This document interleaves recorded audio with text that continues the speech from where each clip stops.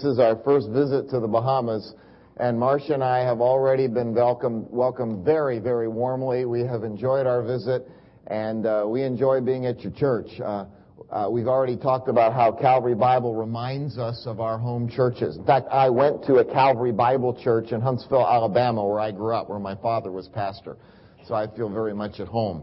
And when you look at our picture, by the way, and you're wondering what it is that we're dressed in, that's Ethiopian national dress in our little bio thing. It's not I wondered if that looked like I was a medical doctor or what, wrapped up in that white, but that's what that is Ethiopian national dress.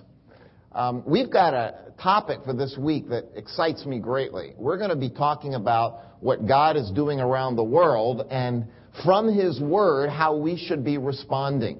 We're going to be talking about not only the trends in mission, but some of the challenges that we face in mission today. We're going to talk about some of the things God is doing around the world. And we'll look at some different topics each one of our times together. Tonight, for example, we're going to talk about what God has done in growing the church in Africa, Asia, and Latin America briefly. And then we're going to look at what the Word says about how we should be responding in a new era of partnership around the world. Tomorrow night specifically, we're going to be going in depth at both the growth of the church, what has happened, the church especially in Africa, Asia, Latin America, the Caribbean in the last 50 years, and the challenges that yet remain. We'll be looking at that in a lot more detail as we unpack it tomorrow evening. And then on Tuesday night, we have a panel discussion. We'll be talking about a lot of the different trends in mission from different perspectives. Thursday and Friday night, we'll look at the challenge of missions in an age where there is fresh opposition against the Christian gospel and where there is incredible human suffering around the world, looking at those issues that we have to face and how God wants us to respond. So most of our times we'll be looking at an issue, but we'll also be looking at how God wants us to respond from His Word. So I encourage you to come back to each one of the sessions as we focus in on a different area each one of our times together. But first of all, let's bow in prayer as we ask the Lord to get us a good start and be our teacher this morning from His Word. Let's pray. Father, we do thank You that the presence of Your Holy Spirit is here, as we've just been reminded, and that He is our teacher. He wrote this book, Your Word, and He is here right now in our hearts to open it up and help us understand it. We know, Lord, that the gospel is the same year in and year out, and yet the challenges that we face around the world change. And we pray, Lord, that You will help us to be equipped, and especially this morning, help us to catch the motivation that we need to have, that Your Word opens up to us, that You are the God of all the peoples and all the nations. And in an age where everyone has their own gods, that challenges us as to why we need to make the sacrifices for mission. Holy Spirit, be our teacher, be our motivator, we pray. In Jesus' name, amen. For 8 years, as you may read in the bio, Marcia and I were in Charlotte, North Carolina, where I was the U.S. Director for SIM. And during that time, our SIM office had a series of open houses where we invited the Charlotte community to come in and get to know something of what we were all about. One year, one of the guests of 1,300 visitors we had on our campus that year was the guest of our then 23-year-older daughter, Kara. Kara was then teaching English at 8th grade in a Charlotte school, and she had invited one of her fellow teachers to come and enjoy all of the cross-cultural videos and food and music and artifacts that we had. And this young woman was going around through all of these things and enjoying it, when suddenly it hit her what our mission agency, SIM, was all about. She bolted over to our daughter and said, "Do you mean to tell me that you people go to other countries and tell the people there that they should become Christians? How dare you impose your faith on people like that?" Now, we probably wouldn't have heard something like that 30 or 40 years ago, even coming from the mouth of an unbeliever. Because though world religions have been around for hundreds and thousands of years, in predominantly Christian countries like the U.S. or the Bahamas or Canada or UK, in predominantly Christian countries, most people favored the idea of Christian mission. It seemed like a good thing to send missionaries out to, even if they weren't Christians or strong Christians, it seemed to be an okay thing. But in the last decades, the idea that everyone not only has their own culture, which may be a good thing, but every culture has its own truth. And no one's truth is right for anyone else. So we should just leave everyone to follow their own truth, even if it's their own way to God, and not bother them. The idea of pluralism has taken hold even very strongly in Christian countries like the Bahamas or the U.S. It's an idea that says, well, okay, we have our truth, and it may be a Christian truth, and that's fine. But everyone else has their own truth. Muslims have their truth. Hindus have their own truth. Buddhists have their own truth. And we would never want to talk about Christ to them. That idea now is the main line of thinking, not only in countries like Hindu countries or Buddhist countries, but it's now the main line of thinking in most Western countries that at one time at least called themselves predominantly Christian. Now, I know here at Calvary Bible Church, no one walked into the doors this morning thinking, how dare we have a mission conference? How dare we send missionaries off to other countries? Because we have a long history, a tradition of missions here. We believe Jesus is the one way to the one God. And yet sometimes I think that how dare we send missionaries attitude begins to nibble away a little bit at the edges of our Christian thinking and Christian commitment. Because missions is hard work. Missions is costly. It's costly to meet some of the financial goals that Pastor Lee has just shared with us. It may demand that you dig a little bit deeper, that you cut back on making a purchase that you were planning on making for this year, to be able to give a little bit more sacrificially for some of these projects and some of these missionaries. Missions is costly not only financially, but it's also costly to families. Ask the Pinders or the Alberries if they enjoy sending their children and grandchildren off to far-off places and not seeing them for a long time. That's costly. I think Marcia and I didn't realize how costly it was till our own daughter went to Bolivia as a missionary. And suddenly, we felt what our parents felt when we went off to Ethiopia years ago. Separation is costly. It's costly to give up your vacation, maybe, to go and do a missions project, like a project at Camp Bahamas or some other place. That's costly to do that. And sometimes it's easier for us to think, maybe we should just kind of pull back a little bit. Maybe we should make the horizons of our own spiritual responsibility just taking care of Calvary Bible Church right here in Nassau. We'll come together, we'll have warm fellowship, we'll enjoy each other, we'll make sure our pastor is well provided for, and we'll just take care of ourselves and we'll retreat just a bit. And sometimes we even get a little bit embarrassed when one of our friends looks at us and says, you mean you believe Jesus is the only way? And so why shouldn't we just go ahead and make those purchases this year and not give more? Why should we give extra time to prayer? Giving up a little early or staying up a little late or missing a little bit of that television program so that we can focus on prayer for missionaries when it's just easier to live like everybody else lives. Or why should we get to know those neighbors or those co-workers or those clients that you work with and get to know them in a way you can share Christ with them when it might be a little embarrassing if they ask you, you mean Jesus is the only way and you believe that? Why should we do mission? The Scripture has an age-old motivation for mission that is particularly relevant in this new era of mission, this era of pluralism, where we're challenged by a how dare you do missions attitude. That motivation for mission goes all the way back to ancient Israel, because Israel lived in a world much like ours. It was a world where every country, all of Israel's surrounding countries, had their own gods with their own truth and their own way of living. And it was very easy for God's people, Israel, to say, these other countries threaten us, kind of the way other non-believers threaten us today. These other countries threaten us. Maybe it would be easier for us just to keep our head down. We'll keep quiet. We'll stay here in the land of Israel. We'll enjoy God's blessings. We'll ignore them and hope that they ignore us. Frankly, isn't the way a lot of us Christians, we feel like doing that today? We'll just ignore the unbelievers out there and hope they ignore us and leave us in peace. So God wrote a psalm to ancient Israel to challenge them in the midst of a pluralistic world that they lived in. And it challenges us with a fresh motivation for mission in the 21st century in the pluralistic world that we live in. It's the psalm that we read. And if you have your Bibles, please take them and open them to Psalm 96. The 96th Psalm. I keep turning around, by the way, because I want to make sure the choir knows I'm talking to them too. Just in case they, looking at the back of my head, think that they can close their eyes for a minute. They never know when I'm going to turn around and look at them.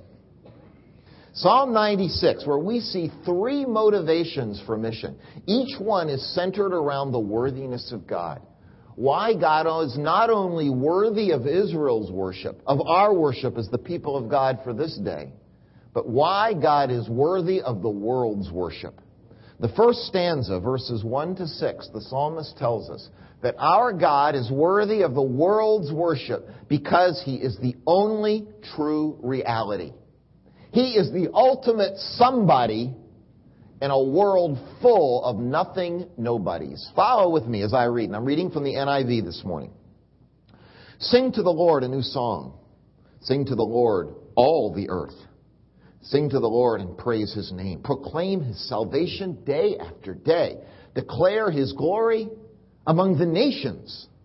His marvelous deeds among all peoples. For great is the Lord and most worthy of praise. He is to be feared above all gods. For all the gods of the nations are idols. But the Lord made the heavens. Splendor and majesty are before Him. Strength and glory are in His sanctuary. The psalmist tells ancient Israel that they're to sing a new song. What makes it new? Well, this song is not just to be sung among the Israelites, God's people, but it's to be sung by all the earth, verse 1. It's to be declared among the nations, verse 3. Among all peoples, verse 3. Now, why is this song about God to be taken out there among all the peoples and all the nations? Well, the psalmist tells us in verses 4 and 5. By comparing God to the so-called gods. The psalmist says, compare God, who's most worthy of praise, with the gods of the nations, verse 5. That word gods in verse 5 is the Hebrew word Elohim. The word idols, which means nothings or nobodies, is the word El-Elim. And the writer is making a play on words. He says, the Elohim are really El-Elim. That means the so-called gods, they're really nothings. They're nobodies. They think they're gods. They're treated like gods, but they're nothing. Why compare them to our God? He was the one that created everything. He's not a nothing, nobody God. He's the creator. Why, these nothing, nobody gods, when they entered the ancient mythologies, they would be surrounded by lesser gods to make them look good. But our God, verse 6, when He enters His sanctuary, is surrounded by His own splendor and majesty, His strength, His glory. The psalmist says, our God is the ultimate somebody, the creator, in a world of nothing, nobody gods. Now, the gods of the nations may have really been nothing, nobody gods, but to the ancient peoples, they were scared of them. They planted their crops and went to war based on what they thought was the will of those gods. Sometimes they even sacrificed their own children to satisfy the wrath of those gods. And the psalmist says to God's people, don't sit here and be quiet. You've got a great message for those peoples. They don't have to be afraid of those gods. They don't have to sacrifice those children to those gods. Why, you have a message, verse 2, of salvation. Freedom from bondage to those gods. You need to get out there and share with them. Don't be embarrassed. Don't be ashamed. Don't hunker down. Don't retreat back into your own little land, your own little church. Get out there because you worship the God who is the ultimate somebody. And these other gods, why? They are nothing, nobody gods. And brothers and sisters, We live in the same kind of world where most of the people of the world are following after nothing, nobody gods. Take the God of Islam, for example, which I believe is Satan's very special counterfeit to biblical faith in Christ. Many Muslims are good people, and yet Islam is a deceptive counterfeit. God reminds us that He is the ultimate somebody. Or take Hinduism with its 300 million gods. I was on an airplane not long ago going from Chicago to Delhi and sat for hours and hours by a Hindu young man. We talked with hours about faith, and I challenged him about faith in Christ. And he was a Hindu, and he said, don't you think it's so much better that just anybody could follow their own gods? Don't you think that's better? And it's easy to go, well, yeah, I don't want to have to push my faith on you. But to remind him, I'm sorry, but none of those gods are really somebodies. They're all just empty gods that have the same weaknesses and passions that a human being has. But I follow the God who's the creator of the whole heavens and the earth. I can offer you rescue from following after gods that don't really provide any answers. And even in a Christian country like the Bahamas, people follow nothing, nobody gods. Except we don't call them Allah or Krishna. We call them education. People think if I get just the right education, if I get my son or my daughter or myself to just the perfect university, the perfect college, then I'll get the best job. Then I'll have the best future. Or we follow the something God called career path. If I can finally get to that perfect job, that perfect place in life, then I'll really have achieved. For some people, they think, if I can just get someplace else, any place else but here, then I'll finally have the God. That's my God. I want to get to that particular spot. Some people think it's the perfect relationship. If I can find that right man, that right woman, that right guy, that right gal, then my life will be complete. And finally, for some, it becomes the ideal retirement. I imagine some people come to the Bahamas looking for their final God, the perfect retirement. And they think that if they finally get that, the retirement financial package, the perfect home, then they'll be set. See, these are also nothing, nobody gods. People are chasing after them, and when they get them, they find their lives are just as empty and unfulfilling. When we share our faith in Christ, when we send missionaries around the world, we're not imposing our faith on anyone. We're offering them the same rescue, the same salvation. You don't have to follow a nothing, nobody God. Let us talk to you about the God who is the ultimate somebody in a world full of nothing, nobody gods. Back in 1982, the Lord took Marcia and me to Ethiopia, where we ended up serving for 19 years. But during our first years there, Ethiopia was governed by a Marxist, communist government. The church was largely closed down. The government had confiscated the church buildings, and the church had gone underground. And there was persecution of believers. And in the face of a very difficult life, the Ethiopian believers believed that their God was the ultimate somebody, even though all of society was telling them that God was dead and that the ultimate God was Karl Marx and his philosophy and economics.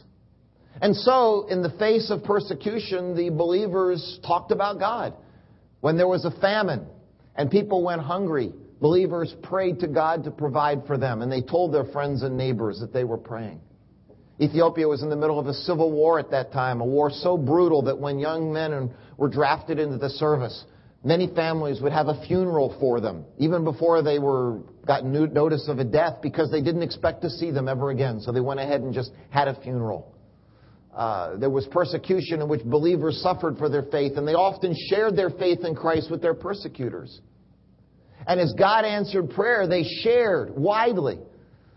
When God brought the young men back from the service sometimes, they would share with their neighbors, this is our God who has done this. When God provided food, sometimes from abroad through Christian agencies, believers would share it with friends and neighbors and says, our God has sent this. And believers prayed.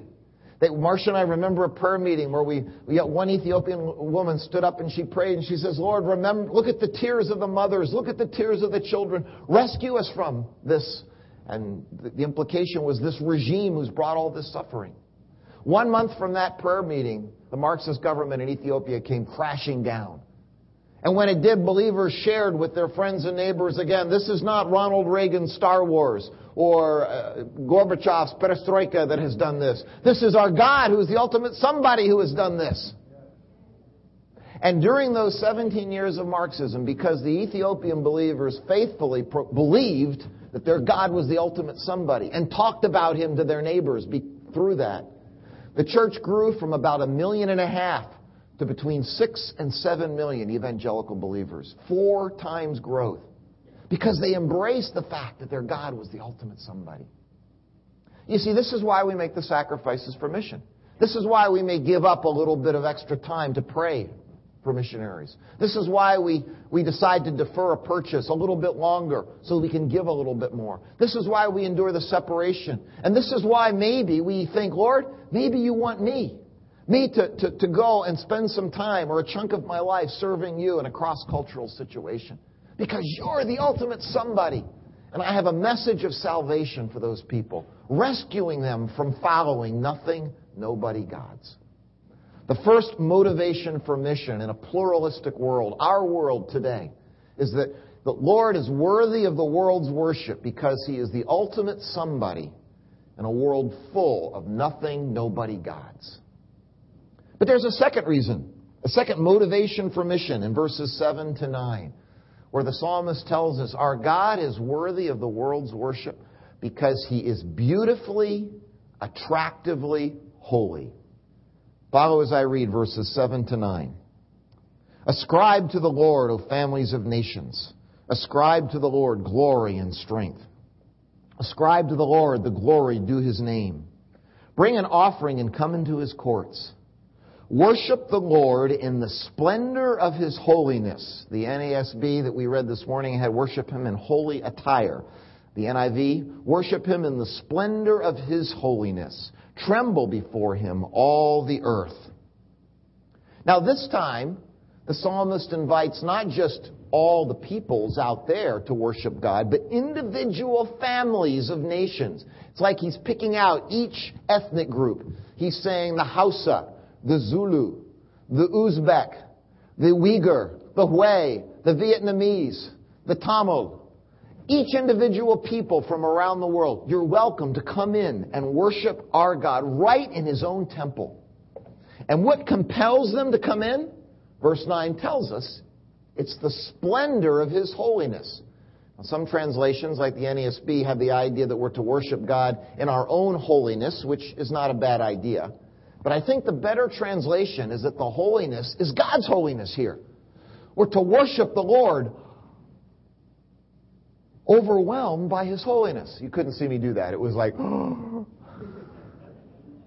You see, we're to see how holy God is, and it's beautifully holy. He's attractively holy.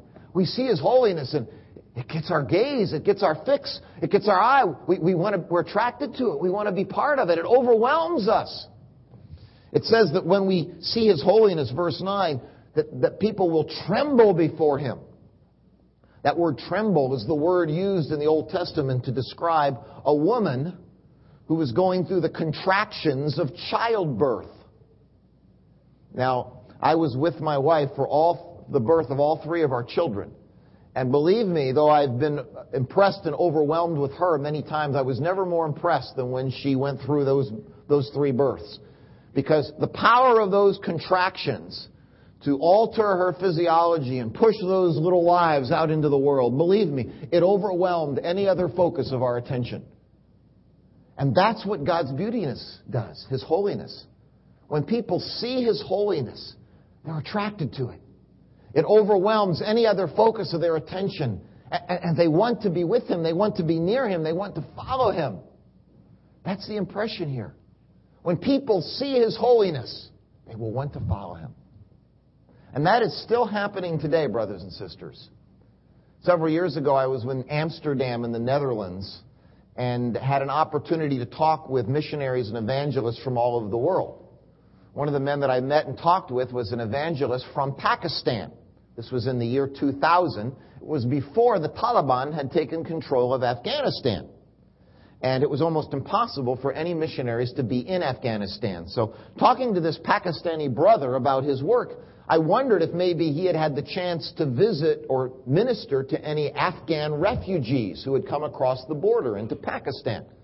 So I asked him, and he kind of looked around to see if anybody was listening to us. And he said, well, actually, brother, I've been in Afghanistan several times. Wow. Into the land of the Taliban.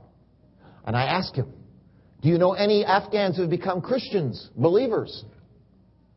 And he said, well, I actually know of about 100 Afghans who have trusted Christ as Savior. 50 have already been martyred for their faith. You see, he told me, if it's known that they are a follower of Jesus, the Taliban will kill them immediately. Wow. So then I asked him this question. Brother, tell me, why would anyone, any Muslim, come to Christ from following Islam in Afghanistan knowing that if they were discovered, it would mean their death? What motivates them to come to Jesus? And he said this: it's the beauty of Jesus' holiness. You see, they say there are other prophets in Islam who were not holy, and Muslims know that. But when they see Jesus, when they read the Gospels, if we can give them the Gospels, they see the beauty of His holiness, and they're attracted to them. They want to follow Him, and they do follow Him. The beauty of Jesus' holiness still attracts people today. Now, we live in a world that is generally an ugly, angry, in-your-face world where people are demanding. If some of you work in the tourist industry, I can imagine you face demanding people all the time in your work, who they want it and they want it now. People are like that all over our world. Jesus' holiness stands in contrast to most of the people in our world who are demanding and who are angry and are always pushing. Because His attraction, His holiness was a winsome kind of a holiness. It was a holiness that people wanted to be around Him because He was attractive. It's a holiness that people are only going to see today through the lives of His followers when we choose to be that kind of gracious, meek, and winsome person that people will look at us and they won't see a holier-than-thou Christian that won't be with them, but they'll see an attractive person that they want to be around. And it's not always easy to be that kind of person. It usually comes at the hardest times. Marcia and I travel quite a bit for ministry, and one time we were making a trip from one spot to another, and we had a very tight airplane connection to make. We got off one airplane, which was a little late. We grabbed our carry-on baggage, and we rushed through the terminal to the other gate, and we got there, and I noticed that the security door was closed. And the lady behind the counter was there, and I rushed up, and I had my boarding passes, our boarding passes. I said, man, we just got in. We raced all across the terminal, still breathing hard. And here's our boarding passes, and I see the plane is still there, so you can just open the security door. You can let us on. And she took our passes, and she said, oh, I'm so sorry, sir. We just closed the door, as you can see, and we'll have to put you on another flight. And let's see, the another flight is, I can put you on 5 hours from now. Now, I didn't say this, but this is what I started thinking. 5 hours from now? Are you crazy? Now listen, this is a really boring airport. There's nothing to do here. There's hardly any place to get anything to eat right now. What am I going to do for 5 hours? I didn't bring enough work for 5 hours. And you know, if your airline had been on the ball, they would have phoned ahead and they would have told you we were coming in on all right. 5 hours. All you have to do is open the door. Come on. That's what I was thinking. Husbands, isn't it frightening how your wives know what you're thinking before you say it? I was just opening my mouth when Marcia kind of tugged me on the side of my shirt, and she leaned over and she said to me, Jesus' holiness.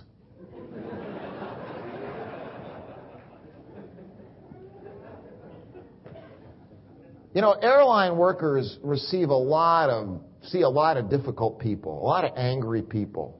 What a marvelous opportunity for me to show Jesus' holiness. You see, it usually comes at the worst time. When you're at the back of a long line in the grocery store, you know, and the people are moving very, very slowly and you're losing your patience. Or when somebody cuts you off in traffic, or when your neighbor is being very, very bothersome or irritating to you. You see, those are times when we want to get even. But they're times when we can show Jesus' holiness to people around us in our ugly, angry, in-your-face world. You see, when we recognize that our Lord is worthy of the world's worship because He is beautifully holy, we'll be motivated to reflect that holiness and show that holiness off to people around us, because that will attract them to Jesus. They'll see a different kind of person because we're reflecting the holiness of Jesus. And our God is worthy of their worship because He is beautifully, attractively holy. He's also the ultimate somebody in a world full of nothing nobodies. And finally, verse 10 to 13, the writer tells us that our God is worthy of the world's worship because He is the coming judge and king, and He is righteous in His judgment. Follow with me as I begin reading verses 10 to 13. Say among the nations, the Lord reigns. The world is firmly established. It cannot be moved. He will judge the peoples with equity. Let the heavens rejoice. Let the earth be glad. Let the sea resound, and all that is in it. Let the field be jubilant, and everything in them. Then all the trees of the forest will sing for joy. They will sing before the Lord, for He comes. He comes to judge the earth. He will judge the world in righteousness, and the peoples in truth.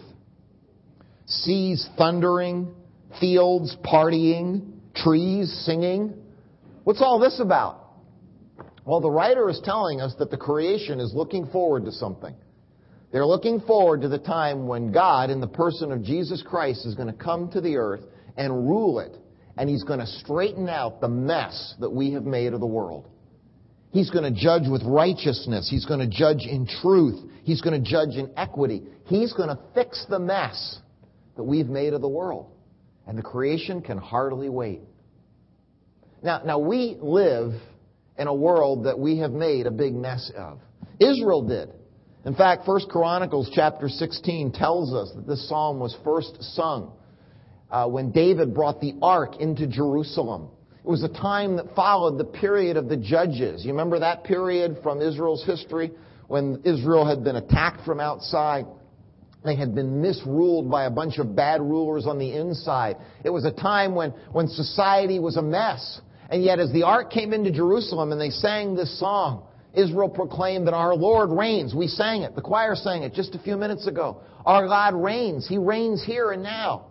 And they were announcing that as we begin to follow His law, that we will see the first evidences of His coming future reign. We'll see righteousness and equity begin to show itself here on the world. And under King David's reign, Israel experienced just a taste of what's going to happen when Jesus returns.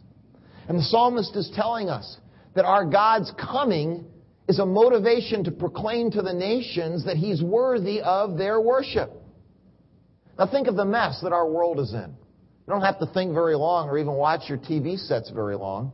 Look at Libya right now and what's happening there as the ruler of the country slaughters his own people, trying to stay in power, cling to power. Look at what we hear sometimes, the double talk from the Islamic community talking about how it's a religion of peace when we know that there are Christians suffering, being persecuted for their Christian faith in Muslim countries. Or maybe when we hear about strong preying on the weak, as in after the recent earthquake in Haiti, how people in some of the tent cities have been preyed upon by those who would take advantage of them. Or maybe you remember hearing after the tsunami in Southeast Asia a few years ago, how some children were rendered as orphans and others came along and kidnapped them to sell them into the brothels in Southeast Asia. You look at the injustice of this, and it's enough to make you angry, furiously angry. But it should also be enough to motivate us to want to do something about this. And the psalmist is telling us what we can do. We can proclaim to the nations that there is a time coming when Jesus will return to the earth and He's going to reign in a kingdom that will fix all of the mess, all that will make everything righteous and will restore the world to the way it was intended to be, and they can enter that kingdom and enjoy that kingdom by trusting Him here and now. And we, as we begin to display those same kingdom values in our ministries of human compassion and human need, we can reach out and show the world a little bit of this kingdom righteousness as we seek to meet people's need and work for righteousness and justice here on earth, right here and now.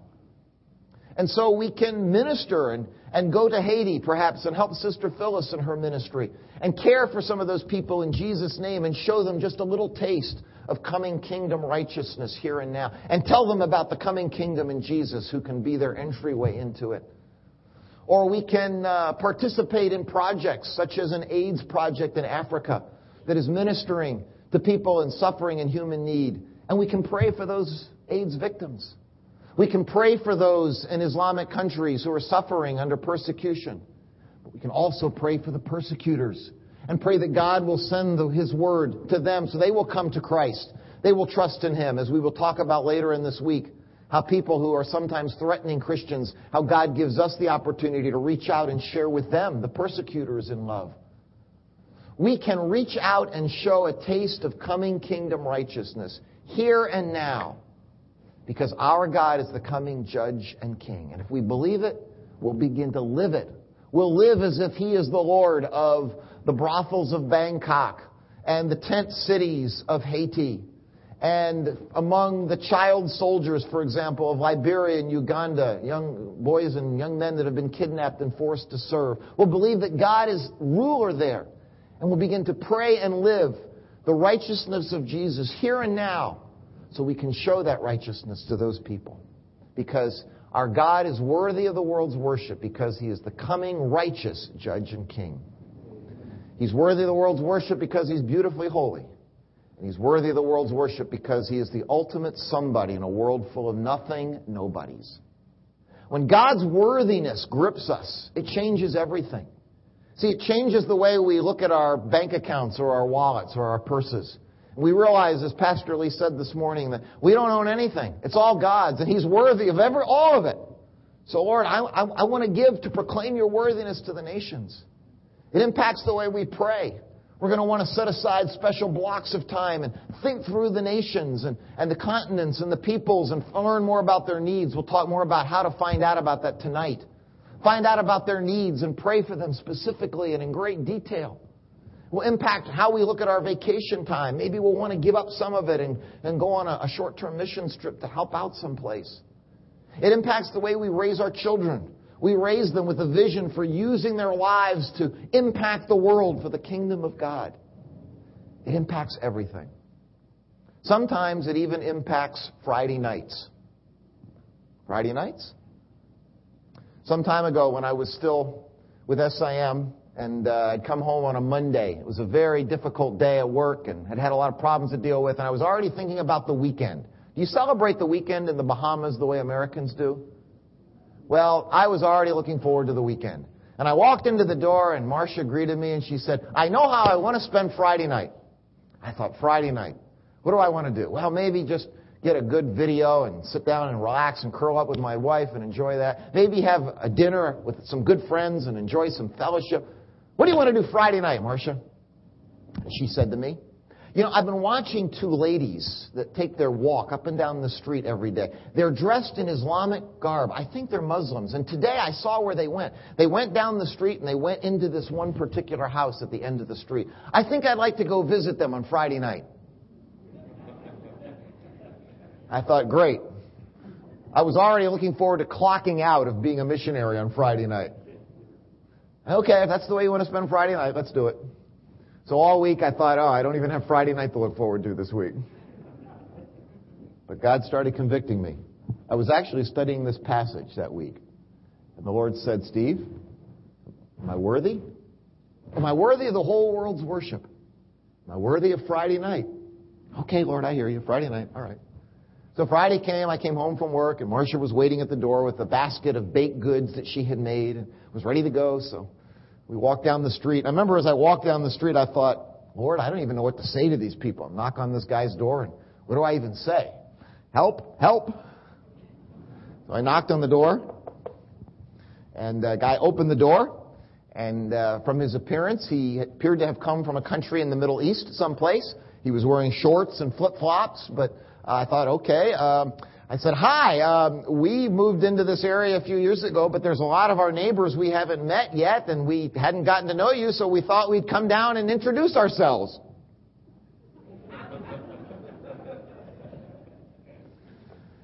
What's he going to say? And he said to me, "Oh, this is marvelous. Oh, this is so wonderful." He says, "People back in our home country drop in and visit like this all the time, but so few people here in America do. Oh, you're so welcome. Please come in, come in."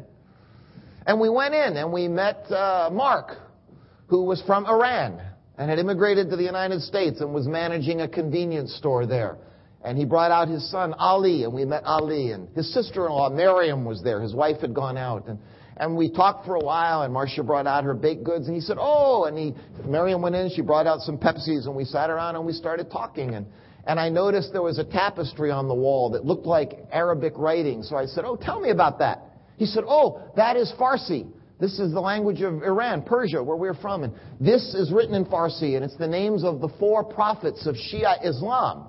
Now, I had studied that and knew about that, but I said to him, "Oh, tell me about that. Tell me about Islam and Shia." So he started telling me all about it. "Yeah, thank you very much. It's interesting." And I looked over, and there was a bronze pot, a coffee pot that was decorative on the side, or a teapot, I guess. And I said, "Oh, that reminds me of the coffee pots we had in Ethiopia." He said, "Oh, you were in Ethiopia?" I said, "Yes." He says, "What were you doing there?" So I told him. And before I knew it, we had spent a marvelous hour and a half with Mark and Ali and Miriam, getting to know them. And for the rest of the time we lived in Charlotte, every time I would see him, I'd go up and we'd talk and build a relationship. As far as I know, Mark never trusted Christ as Savior. But he had a chance to hear a little bit and see a little bit of the worthy God that we worship. He's worthy of the world's worship because he's beautifully holy, because he's the ultimate reality, because he's the coming judge and king. And it even affects Friday nights. Let's pray. Father, thank you for this motivation for mission that you gave all of us in your word. Lord, so often we get caught up in the values of the world, and even the pluralism of the world begins to affect us. Father, mission in this next century is going to be in a very pluralistic world, and we have to know why we're doing it.